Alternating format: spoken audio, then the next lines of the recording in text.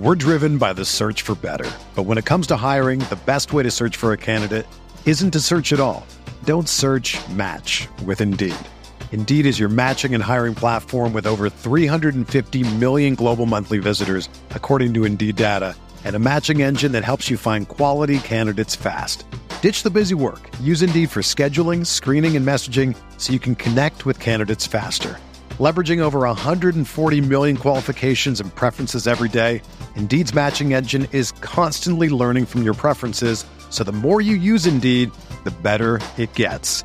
Join more than 3.5 million businesses worldwide that use Indeed to hire great talent fast. And listeners of this show will get a $75 sponsored job credit to get your jobs more visibility at Indeed.com/Blue Wire.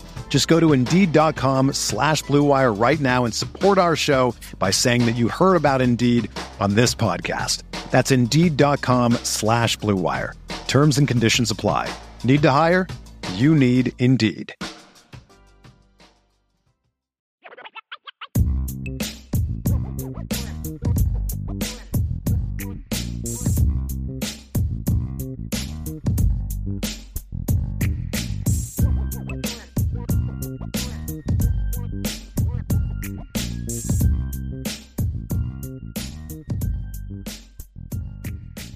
IB Nation, welcome back to another episode, another edition of the Irish Breakdown Podcast. It is Wednesday, February 8th.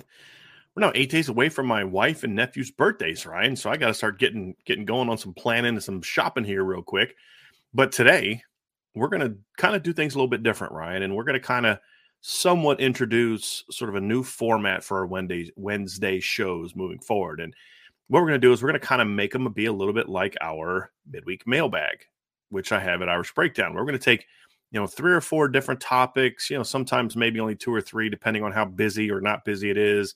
We'll take a Notre Dame team topic or 2. We'll take a recruiting topic or 2. And then we'll take, sometimes we'll take a college football topic as well and just kind of talk about each one. So instead of like an hour-long show on a topic, we'll just kind of break it down into, some 15, 20-minute long segments. And then we'll have a mailbag at the end. And so that's what we're going to do today, Ryan. We're going to talk a little recruiting. And then also a little, a little bit about some NFL draft stuff regarding Notre Dame players, and we'll start there. But just a reminder that we will be doing a mailbag, so throw your mailbag questions in there. Super chats will obviously be put at the top of the list. And today, Ryan, we're going to talk, as we said, we're going to talk about some of the new recruiting-wise. We'll talk about some of the new offers that have gone out. We'll talk about guys that are setting up visits already. Right now, Notre Dame and the rest of college football is in a bit of I don't know if it's a dead period or quiet period, but right now guys can't be on campus. It's a dead period right now. Right. Yep. So that's why you're not seeing a whole lot of information coming out and a whole lot of contact, but kids are starting to set up visits when those ramp back up. Notre Dame is getting obviously closer and closer to spring ball when their workouts are rocking and rolling. Also have information and stuff on that as we get it. And then Friday, we're actually going to get a chance to meet with Sam Hartman, Javonte Jean-Baptiste, Thomas Harper, and Caleb Smith when they make the transfers available to the media. So that'll be fun. So our Friday show is going to actually be pushed back a little bit because I'll be at that meeting with those guys. So our mailbag on Friday will be pushed back a little bit. But, so I have a lot of this stuff. So I think this will be a fun format, Ryan, on Wednesdays, and just kind of taking a little bit, just some quick hitters. It's one of the things that we're looking at doing. There's a few other things that we're going to be adding to the CFB Nation channel and the Irish Breakdown channel. We're driven by the search for better. But when it comes to hiring, the best way to search for a candidate isn't to search at all. Don't search, match with Indeed. Indeed is your matching and hiring platform with over 350 million global monthly visitors, according to Indeed data, and a matching engine that helps you find quality candidates fast. Ditch the busy work. Use Indeed for scheduling, screening, and messaging so you can connect with candidates faster. Leveraging over 140 million qualifications and preferences every day, Indeed's matching engine is constantly learning from your preferences, so the more you use Indeed, the better it gets. Join more than 3.5 million businesses worldwide that use Indeed to hire great talent fast. And listeners of this show will get a $75 sponsored job credit to get your jobs more visibility at Indeed.com/Blue Wire. Just go to Indeed.com/Blue Wire right now and support our show by saying that you heard about Indeed on this podcast. That's Indeed.com/Blue Wire. Terms and conditions apply. Need to hire? You need Indeed. Get ready for the greatest roast of all time. The Roast of Tom Brady. A Netflix live event happening May 5th. Hosted by Kevin Hart, the 7-time world champion gets his cleats held to the fire by famous friends and frenemies on an unforgettable night where everything is fair game. Tune in on May 5th at 5 p.m. Pacific time for the Roast of Tom Brady, live only on Netflix. Ryan, I want to begin some NFL draft news related to Notre Dame, and that is that the NFL released the 319 players that were invited to the NFL Scouting Combine. Now, this is kind of a big deal because I thought I saw on Twitter today that last year only 32 of the players that were drafted, which is basically an early round. It's not even a full later round because with all the compensation picks, only 32 players got picked last year that weren't at the Combine. Yep. So now I think the tweet also said, I'd have to see who it was from. This isn't information that I gathered or research I did. It's a tweet I saw from a reputable NFL source. There was something like 80 or 90 different guys that were drafted that didn't get invited to the Combine. That were at the Combine that didn't get drafted, excuse me.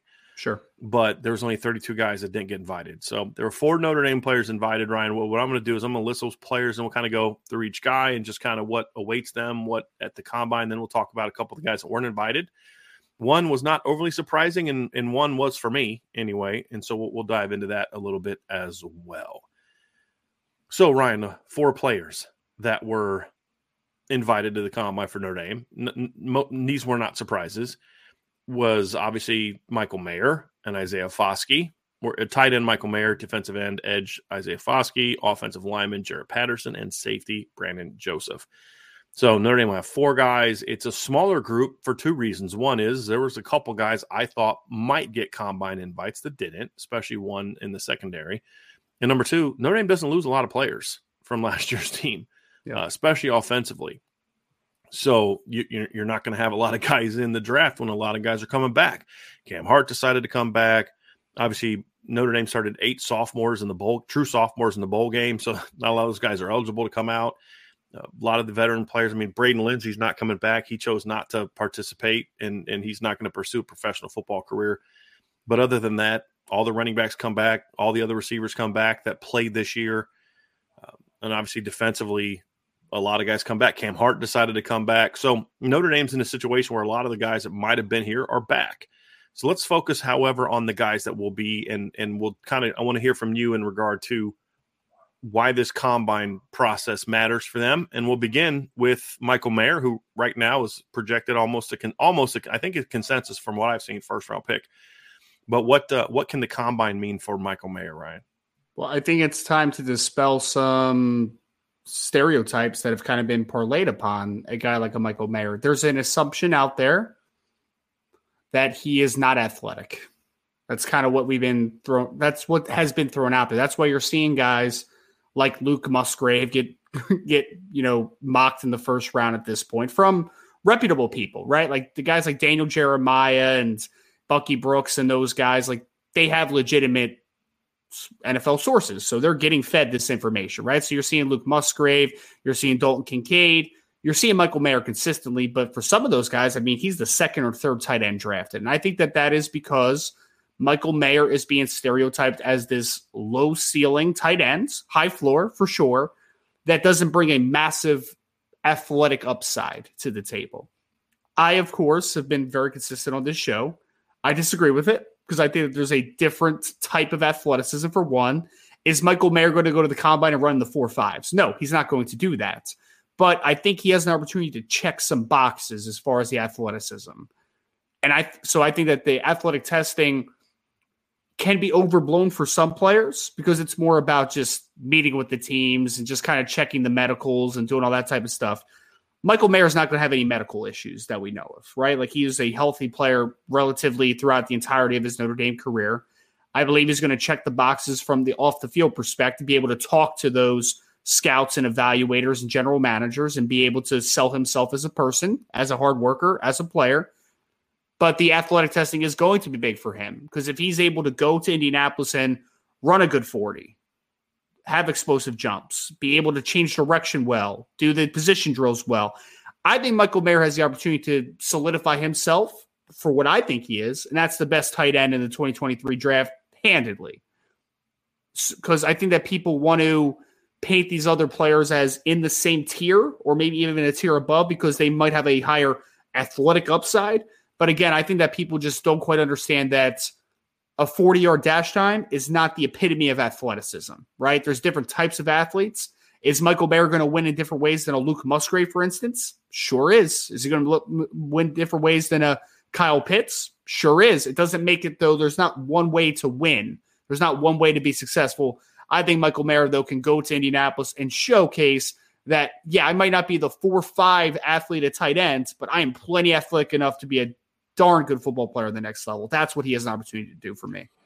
If you had to predict, Ryan, what isn't what you're hearing, I'm just curious what you would predict. Because last year there was some really strange, like we heard a lot of reports from scouts and people that train. Because basically at this point in time, you really can't. It's getting so hard to trust sources in this type of industry because you're in like, oh no, he's running consistent 4.3s. From Kyle Hamilton, remember that? We're talking to people that were involved in his training, and then he runs out. Trainers are the worst in that department, man. I mean, even why? There was a guy that was working with a bunch of TCU players a few years ago. It was when like Jalen Reagor came out and then the corner that came out, I forget his name, but they were like, he was talking like they're going to run 4.3s. And then Jalen Reagor ran like 4.47. I mean, it's still a good time, but like it's not 4.3. You know what I mean? Like it's not. So yeah, it's I just don't see that how that helps those players. Cause all it did with Kyle Hamilton was create issues. Yes. Right. Because see, what happened was if you'd be like, hey, he's not going to run a great 40 time, but he's going to leap. Because he did all those things very well. Yep. But you set this standard for he was going to run this number and then it didn't happen. We heard the same thing about Kyron Williams. And, so it's hard to trust sources. I'm just going to ask you, what do you think? Because let's say a couple things. Number one is nobody runs as fast when they're in pads or in a uniform during the season as they do at the combine. These guys are training to run the fastest possible time. Right. So combined with what you've seen from Michael Mayer and then the work he's putting in with a trainer, what do you kind of project would be a range that he can run? And what is the kind of the range he needs to make sure he gets into to somewhat dispel those things, not just from a 40 time, but I think also from an explosiveness numbers, the change of direction. I think all those things are, because I would even argue that the 40 time will be important for him, but I would say the shuttle could and some of those other change of direction drills could even be more important for Mayer, because that's where a lot of the stuff comes from about he doesn't get out separation, he doesn't get out of breaks as quickly, he doesn't get as much separation. That's as much about the 20-yard, the what is it? They have to do the 60 and the 20, right? Yep. The 20-yard shuttle and the 60. 20, 16, and 3-cone. Yep. Right. So, now last year, a lot of guys didn't run. Was it the 3-cone that a lot of guys bailed out of? Yes. Right? Because of the stupid way that the NFL did. Actually, that'll be a question here in a minute, too. Yeah. So, but what do you kind of predict that he'll run? And then what do you think is the range he has to fall into in order to maybe eliminate some of those questions? I think the over-under would probably get set at about like 4.73, somewhere in that ballpark, like give or take 100th of a second. I think that for me personally, as long as he's in the 4.7s, like I'm cool, man. Like I don't need to see him run incredibly fast because I know that's not necessarily how he wins. I don't need to see that. I will say this though, if he runs 4.7 flat or better, it's a really good time, right? If he runs 4.7 flat as big as he is, as well built as he is, I think that would be an incredible time because I kind of compare him a little bit athletically, Brian, to like we've seen Mark Andrews, a guy that come out that I think wins in similar ways. We've seen Jason Witten. Those guys were high 4.6 type of athletes. Like they were like 4.69, 4.68. If Michael Mayer runs something in that ballpark, I think you just check your box and you keep moving. I mean, to your point though, like I want to see a good 20-yard shuttle. I want to see a good broad jump. Like that's the one that I really want to see. If Michael Mayer doesn't jump that high in the vertical, I don't really care that much, man, because he's got that big body, big frame. He can box out. The broad jump, though, for me, and people ask this question all the time, what test really parlays to NFL success the most across the board, for me, it's the broad jump. That one is because that shows lower body explosiveness and the just to pop out through the hips. So I want to see him do well in that drill. I want to see him do well in the change of direction stuff. And I just want him to check a box in the 40 time. If he runs the 4.7s, I'll be fine with it. If he runs 4.78, though, a lot of people's narratives are not going to change at all. So if he runs anything 4.7 flat or better, it's a fantastic time for him. It really would be. Well, I'm also interested to see what he comes in at because he played 265. Right. I imagine he'll be more in the 255-ish range when he gets to Indianapolis, but that's just kind of my speculation on it. TJ Hawkinson, I think, was the last tight end to go in the top 10, I believe. Yes. And he ran a 4.7 flat. Yeah. But here's the thing I was going to point out to your point about the change of direction. He ran a 4.18 shuttle, which is really good for a 250. And he did that at 251. Yeah. So if Mayer can be around a 4.2 shuttle in the low 4.7s, 40, I think those would be good times. They're not going to blow you away times. So I think those are more about, okay, I can trust the film a little bit more now than I would if he comes out and runs a 4.78 or something like that, right? I think that's the question mark that people have. Yeah. Isaiah Foskey, Ryan, what does he need to show at the combine? Because he had a solid week at the Senior Bowl. Did some good things and some not so good things. Confirmed some of the things we've talked about, and that he doesn't really have a secondary move. Yes. But what does he need to do at the combine to kind of get himself back into that day one, early day two conversation? Yeah, I think that for me, Foskey needs to blow the place up as far as the explosiveness stuff, right? It would be great if Isaiah Foskey went to the combine and ran a 3-cone and he ran a really nice time. Like, that would be fantastic. I don't necessarily expect that, though, because one, I don't think that he'll run a 3-cone just in general based upon what we've seen in recent years, because I think Isaiah Foskey and the trainers are going to be focused on the 40 time, the broad jump, the vertical jump. Those things are all similar because they're all linear explosive things, right? So let's focus on that. And then when we get to the pro day, for the next few weeks before the pro day, you're going to be doing nothing but the change of direction stuff, right? So I don't expect him to do any of that change of direction stuff at the combine. But what I expect him to do, because how does Isaiah Foskey win, Brian? Like, these athletic tests are always, for me, a verification. Because when I watch Isaiah Foskey play, I say, you are incredibly long and you are a very explosive football player. So what parlays to showing off that explosiveness? A good 40 time, mostly a 10-yard split, though. That's what I'm more worried about. What's the 10-yard split out of the stance? And then what's the broad jump? What's the vertical jump? I want to see those things because that's how Isaiah Foskey wins. I don't think people should expect Isaiah Foskey to run this blazing 3-cone because I watch him and I'm just like, he's not an outside track winner with bends. Like, that's not really what he wins. But you need to blow the place up in the ways that you win. So 40 time, 10-yard split, and the broad jump and vertical jump. Those things are all linearly explosive testing. And I think Isaiah Foskey needs to do that really well because that's how he wins at the next level, in my opinion. But of course, if he does do well in those other testing times, that's only helps him because then it may make me think as a coach, well, hey, he's got the athleticism in him. Maybe there's some tools that I can work with. There's something that I can work with. Whereas if he doesn't run great times, it's just like, well, that's just who he is athletically. Then you kind of put him in a box.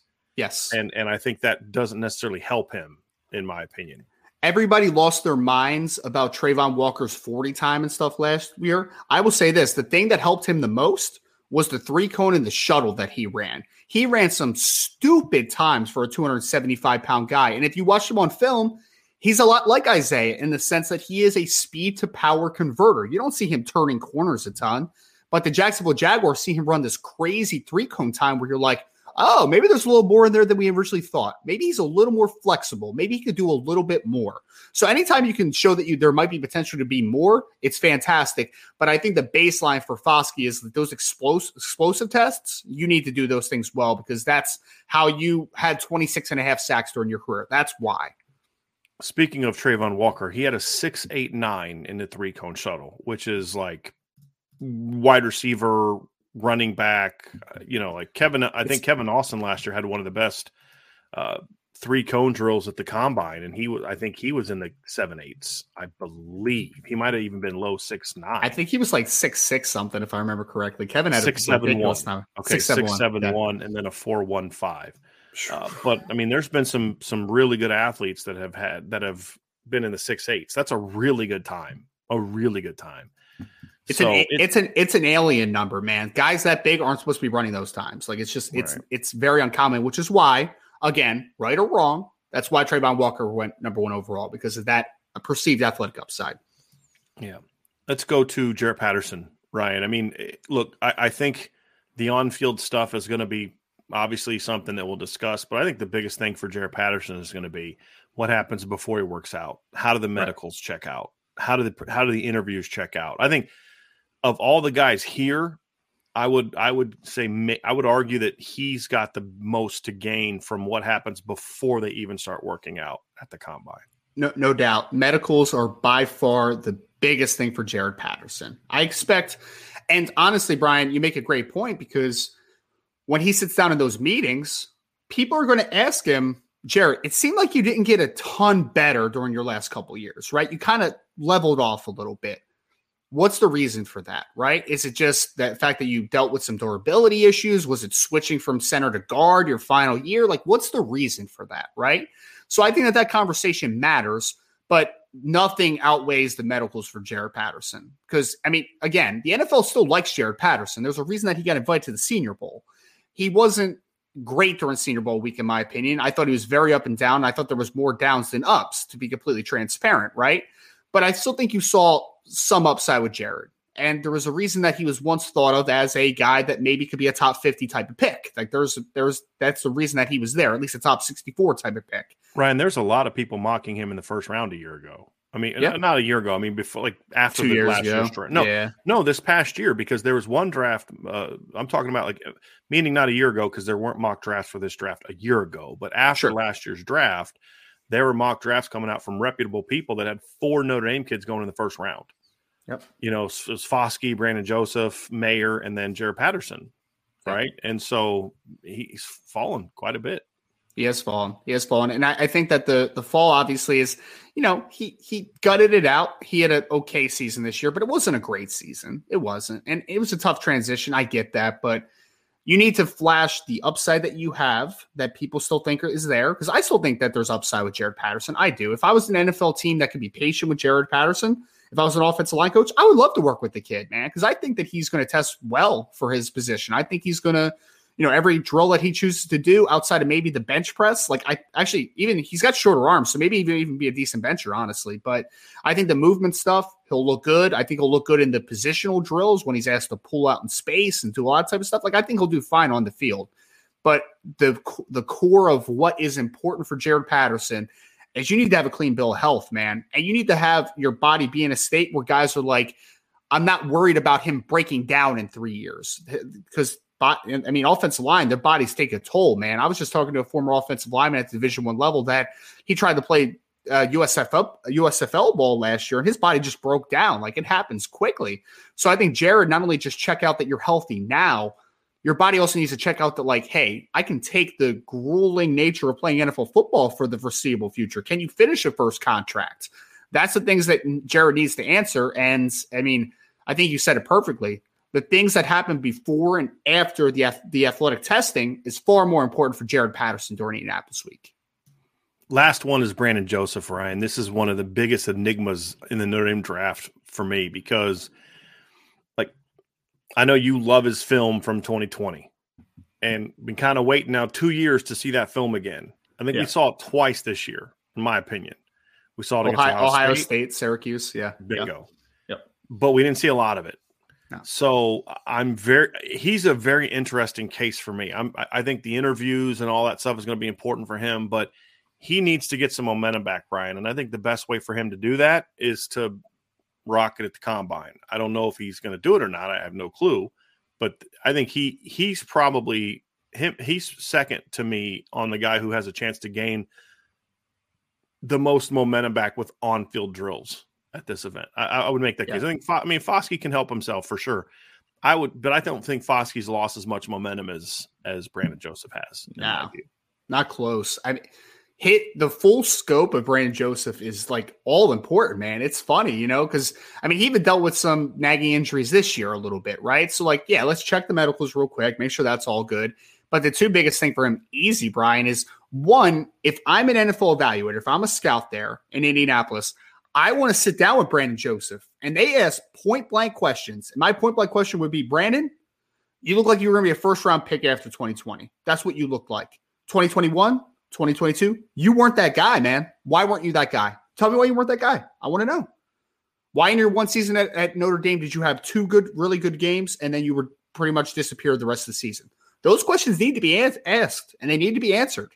And Brandon, from an interview prep perspective, needs to be honest, and he needs to have those answers to those questions. They matter tremendously. So that's a big point.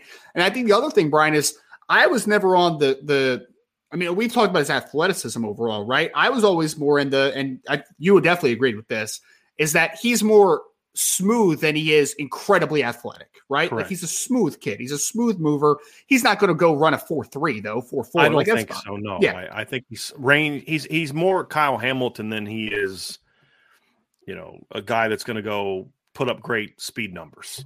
Exactly. Right? I mean, yes, I would say that's very accurate.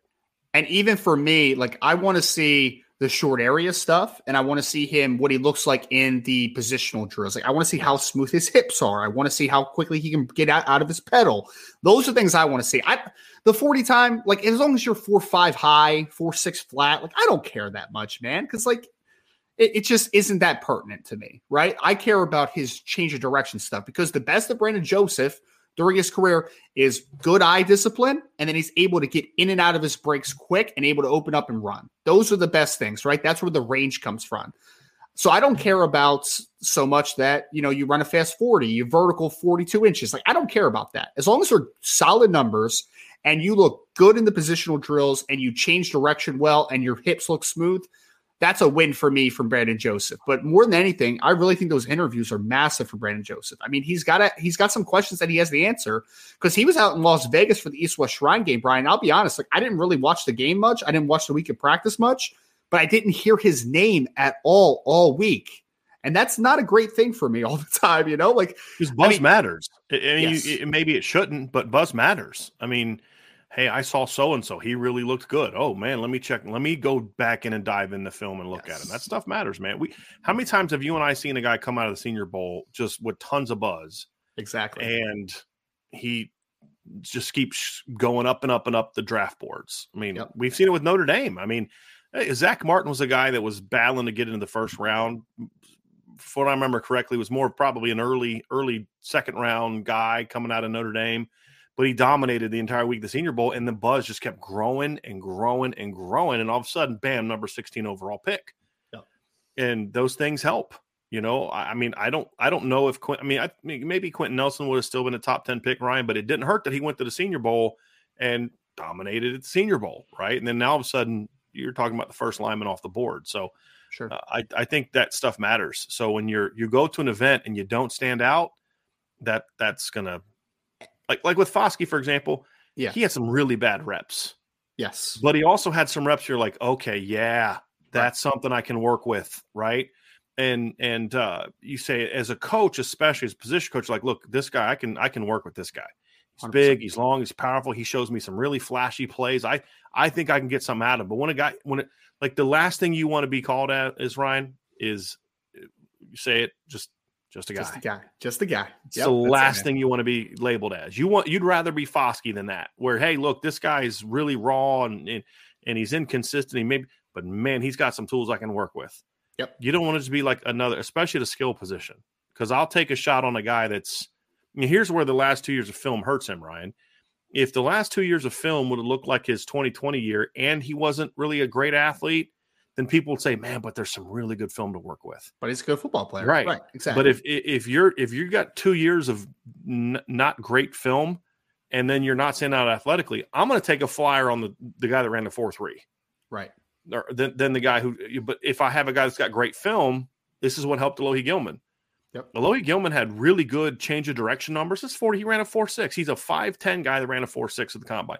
He got drafted and he's now playing a bunch in the NFL. Why? Because the film was phenomenal. It was very good. Right? Yep. And he got his role on special teams. He was on every special teams. And then that has built into a role where, let's be real, Alohi was drafted to be a special teams guy. 100%. And he's become a part of their defensive back rotation because he's just a really good football player. Yeah. Unfortunately, Brandon doesn't really have that. He didn't play a ton of special teams for Notre Dame this year. He was banged up a lot. There's just not that level of film that you look at and say, boy, this guy's got some great film. You have to go all the way back to the COVID year. And I would be willing to bet you there's a lot of scouts, or at least some scouts and decision makers who are going to be like me that look at film from 2020 with an asterisk. You ready? Showtime. On May 3rd, summer starts with The Fall Guy. Let's do it later. Let's drink a spicy margarita. Make some bad decisions. Yes. Audiences are falling in love with the most entertaining film of the year. Fall Guy. Fall Guy. Fall Guy. That's what the poster said. See Ryan Gosling and Emily Blunt in the movie critics say exists to make you happy. Trying to make it out? Nope. Because I don't either. It's not what I'm into right now. What are you into? Talking. Yeah. The Fall Guy. Only in theaters May 3rd. Rated PG-13. When you need mealtime inspiration, it's worth shopping Kroger, where you'll find over 30,000 mouth-watering choices that excite your inner foodie. And no matter what tasty choice you make, you'll enjoy our everyday low prices, plus extra ways to save, like digital coupons worth over $600 each week. You can also save up to $1 off per gallon at the pump with fuel points. More savings and more inspiring flavors make shopping Kroger worth it every time. Kroger, fresh for everyone. Fuel restrictions apply. Oh, no, that 100% happens. I've had people ask me about, and this was a conversation with the Derek Stingley stuff last year, was people kept looking back to 2019. And I'm like, yeah, man, 2019 still happened, but it doesn't matter anymore, right? Who you are this year mattered. What happened last year matters more than what you did 3 years ago at this point. That doesn't matter as much. So, yeah, NFL scouts are going to take much more – they're going to care much more about what did 2021 look like? What did 2022 look like?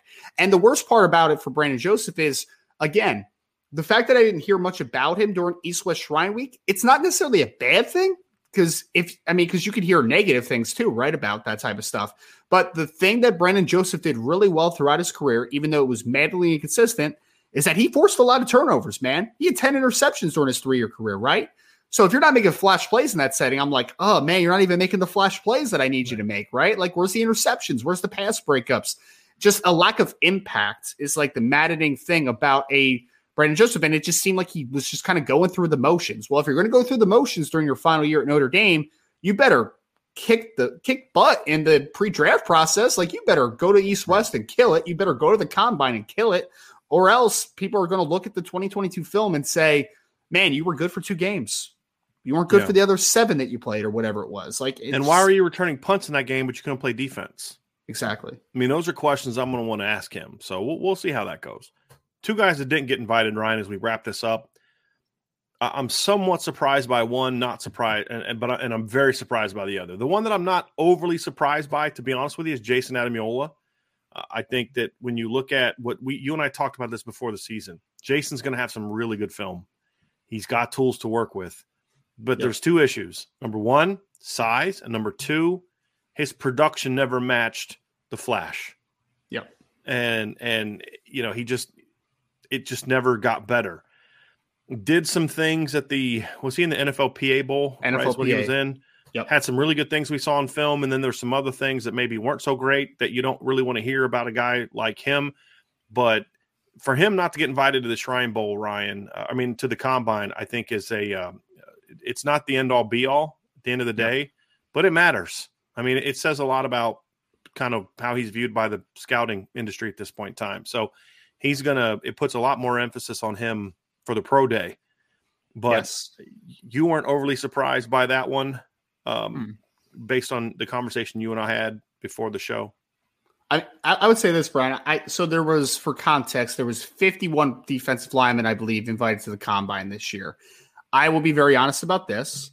Of the list I saw, I do think Jayson Ademilola is a better football player than a few guys that are on that list. I mean, just flat out, right? But the perception is the reality, right? And I think that we can deduce there's some tells in the NFL draft space, right? The Senior Bowl is the top of the top senior all-star game. Then there's the East-West Shrine game that plays out in Vegas. Then it's the NFLPA Bowl that's out in Pasadena, California.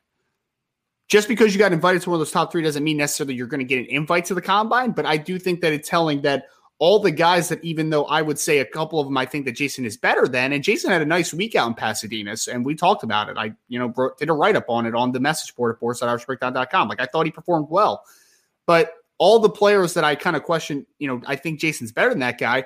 They got invited to the East-West Shrine game. They got invited to the Senior Bowl. The games, the rosters are made. I know we look at Jim Nagy and we look at Eric Galko and like all those guys as if they're the ones really putting these rosters together. It's who the NFL teams say they want to see. That's how those rosters are created, right? So I wasn't overly surprised just because the minute that I saw Jason did not have an East-West or a Senior Bowl invite, I'm like, he's going to be a fringe player as far as a combine invite. It's going to be fringe just based on the numbers. So it's unfortunate. Does it mean that he can't get drafted? It's not what it means. Does not mean. I mean, what'd you say? 80 players were drafted that weren't at the combine or something. There was only year? 32. 32. The 80 was like 80 to 90, I think, is something like that. Is the stat tweet I saw of guys who went to the combine that did not get drafted. Right. Because, easy math is 262 players were drafted last year. 319 players were invited to the combine, right? So there's a bunch of players. Subtract the 32 that weren't there, that kind of thing, right? Exactly. So it's not an end-all be-all because, again, there was 32 players that were still drafted last year that did not get a combine invite. So this isn't like an end-all be-all for Jason. No chance now of getting right. Exactly. And, also, if he does not get drafted at all, that is also not the end-all be-all, right? Like, Jason Ademilola is still going to get a chance to come into a camp and impress. Like, those opportunities are going to be there. But I wasn't overly surprised. I think that there's a lot, you're going to hear a lot of rumors from here on out in draft season. This guy's being viewed this way. This team loves this guy. Most of it is smokescreen stuff, and right? Agents are going to be telling everyone, oh, my guys viewed it here. No. Yes. And at the end of the day, these pre-draft events tell the story, right? A player gets invited to the NFLPA Bowl, doesn't get a combine invite. That tells you we were once hopeful that Jason Ademilola was maybe a top 150 type of player. Yeah. Possibly with a good senior year jumping into day two. Yeah. But he's a borderline, most likely, based upon all the tea leaves, it's probably a fringe draftable player right now. Maybe sneaks into the back end of day three, maybe PFA. Like, what does he have to do the rest of this process? I mean, obviously, the combine's going to, the pro day will be impactful now. That's going to be huge for him. He's got to put up really good athleticism and strength numbers. But I think the other thing too is he's going to have to really knock it out of the park in his conversations with teams. Yep. Because I think there's some of those questions that have arisen from his time at Notre Dame, and then also from things that you heard from different scouts and people that were part of the NFLPA Bowl about just some of those different aspects of it. So, as you said, it's not the end all be all. There's plenty of things he can do to help himself, but he's going to have to really thrive at the pro day. And he's going to have to really thrive when it comes to meeting teams. He's going to have to really buckle down and say, hey, what do I got to do to put my best foot forward as a person to get this role? The interesting thing is if he doesn't get drafted, then there's at least a chance that him and Justin could maybe sign with the same team. That's very true. I'm not saying that as a joke. I mean, they have the same agent too. So so it'll be interesting. It will be. I would say this, Brian, the biggest things, because you hit on one already, the pro day should be very well attended this year from the NFL side of things. Because last year you had Kyle, right? I mean, that's one big name. But this year you have 4 guys that are going to the combine, right? 4 interesting names. There's a little bit more of a volume of potential draft picks in this draft than it was last year for Notre Dame. You had Kyle, and then it was like, does Kevin Austin get drafted? Does Jack Cohen get drafted? Neither of them did at the end of the day. So you look at that, and I think that the pro day for Notre Dame will be very well attended, which is great for Jason. Because the one thing about Jason, I'll say, I don't think either of us have ever questioned his talents, right? I think he's going to blow things up at the pro day, man. I guarantee his numbers are stupid nutty. Like, I bet he runs fast. I bet he jumps pretty high. I bet that he bench presses a lot because he's I'd be surprised if his short area numbers aren't really, really impressive too. I mean, he just got really good quickness. But the thing that hurt Jason, as we said, it comes down to size and production. The production never matched the flash. Like, man, I watched this guy play, and it really impressed me with this, and this. And you're like, he had 2 tackles, no tackles for loss and no sacks, no pressure. You know what I mean? It was strange watching him play, but he needed a big jump this year. Now, part of it is he played through injuries all year. That's part of it. I'm sure some teams will be impressed by that as they learn more about him. Like, hey, this kid played through a lot this year, right? That's going to factor into it. But that's why this process is so important for him. Putting context into that production or lack thereof is something that potentially could help him. Hey, I'm also looking forward to, because he measured in at 6'3" and an eighth, so a little bit taller than I thought. And then he also had 33+inch arms, which was a pretty solid number for him, right? A 79-inch wingspan. So some of the length stuff did check out, which was good to see. The one thing that you talked about, though, Brian, is last spring when NFL evaluators went through, he weighed in at 276 pounds. That's what NFS had him at. He was 284 during NFLPA Bowl week, so he gained about 8 pounds. It's great to see. Can he be more in the 290-plus range? I think that number would be fantastic if he could get there and he maintains athleticism. If he does, man, like he's got a shot. Yeah, right? I don't see that. I think he needs to stay at that 284, 285 and flash. And then, you know what I mean? Because I just don't think he's a 290-plus pound guy with that athleticism. I think for me, because if we're talking about a guy that's going to be a day 3 guy, you're looking for a guy that people are looking at to be a rotation guy. And I can live with a rotation guy that's 5-10 pounds too light if he's really twitchy and explosive. And so I think for him, I could be wrong here. I'm just giving my opinion, looking at it from a coaching standpoint. If I'm him, I'm focused more on, you got to be at least 280. You can't have the 7 in the middle of your number. You can't. Right. I don't care how fast you are. You can't. But if you have an 8 at the middle of your weight, and then you go do really well in the testing, I think that's where he could catch people's attention, as opposed to maybe getting up to 290 and then not testing as well. I think would be the thing for me, because as a rotation guy, okay, I don't need him to play more than 10 snaps a game, but he's going to be really twitchy and athletic in those 10 snaps. And that's where I think a team may say, hey, we like this guy because we think he can come in and give us some pass rush production. And I think another big thing is that, he'll have the opportunity to talk to some scouts, at the pro day and throughout the process. He'll talk about the top 30 visits that, teams will bring him in for those, in-house visits, those organizational visits. And I think that, again, he's a player that not to the same degree as Brandon Joseph, because it's much more of a hard question for Brandon. But for Jason, I would have a legitimate conversation, be like, Jason, you're incredibly talented, man. Very talented football player. Why were you not more productive the last 2 years? Have that conversation. And then let's hear what the answer is. You're going to be asked tough questions in this process. I think Jason will be able to answer those, because I do think he's a well-spoken kid from every time I've heard him I've heard him speak. So he has to have those answers, and he has to show out during the testing. If he does, he'll have a shot. The guy that I was actually surprised more that wasn't invited to the combine was Tariq Bracy. Just because, number one, I think it's very obvious he's athletic. He had a very good season this year, and he's played a ton of football. And there was a lot of DBs in this. So I'll be honest with you, Ryan, I was a little bit more surprised he wasn't there. Not that I was shocked by it, but of the two, I was more surprised that he wasn't there.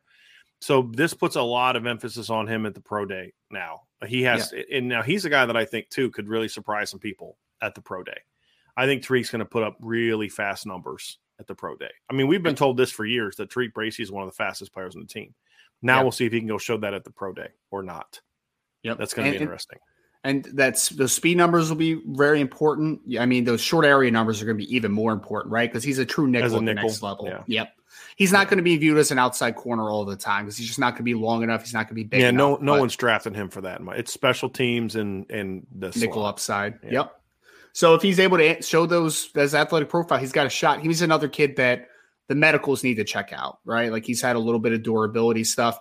It's interesting one, because I also think Tariq had a really nice season. I mean, we talked about it. We spoke his praises all year for the season he had, but he wasn't invited to the senior. He wasn't invited to the Shrine. He wasn't invited to NFLPA. And I don't even think he was at like the Hula Bowl or NFL or College Ground Showcase or any of those All-Star games. So I don't know if there's obviously question marks over the size and the durability stuff. I don't know. But regardless, again, similar to what I said with Jason, there's going to be a lot of scouts in attendance at Notre Dame Pro Day. And if he knocks some socks off, it only takes one team to look at him and say, hey, man, you might not get drafted, but you will get a nice little signing bonus on a priority free agent contract. Like, we can give that to you, right? So he'll be in a camp. He'll have an opportunity. Probably not a draftable football player because of a couple, inconsistencies throughout his career, durabilities, and the size. Yep. Yeah. All those things together might prevent him from getting drafted. but it only takes one team to see him at the pro day and be like, oh, okay, I might need to go back and watch the film a little bit more on Tariq Bracy.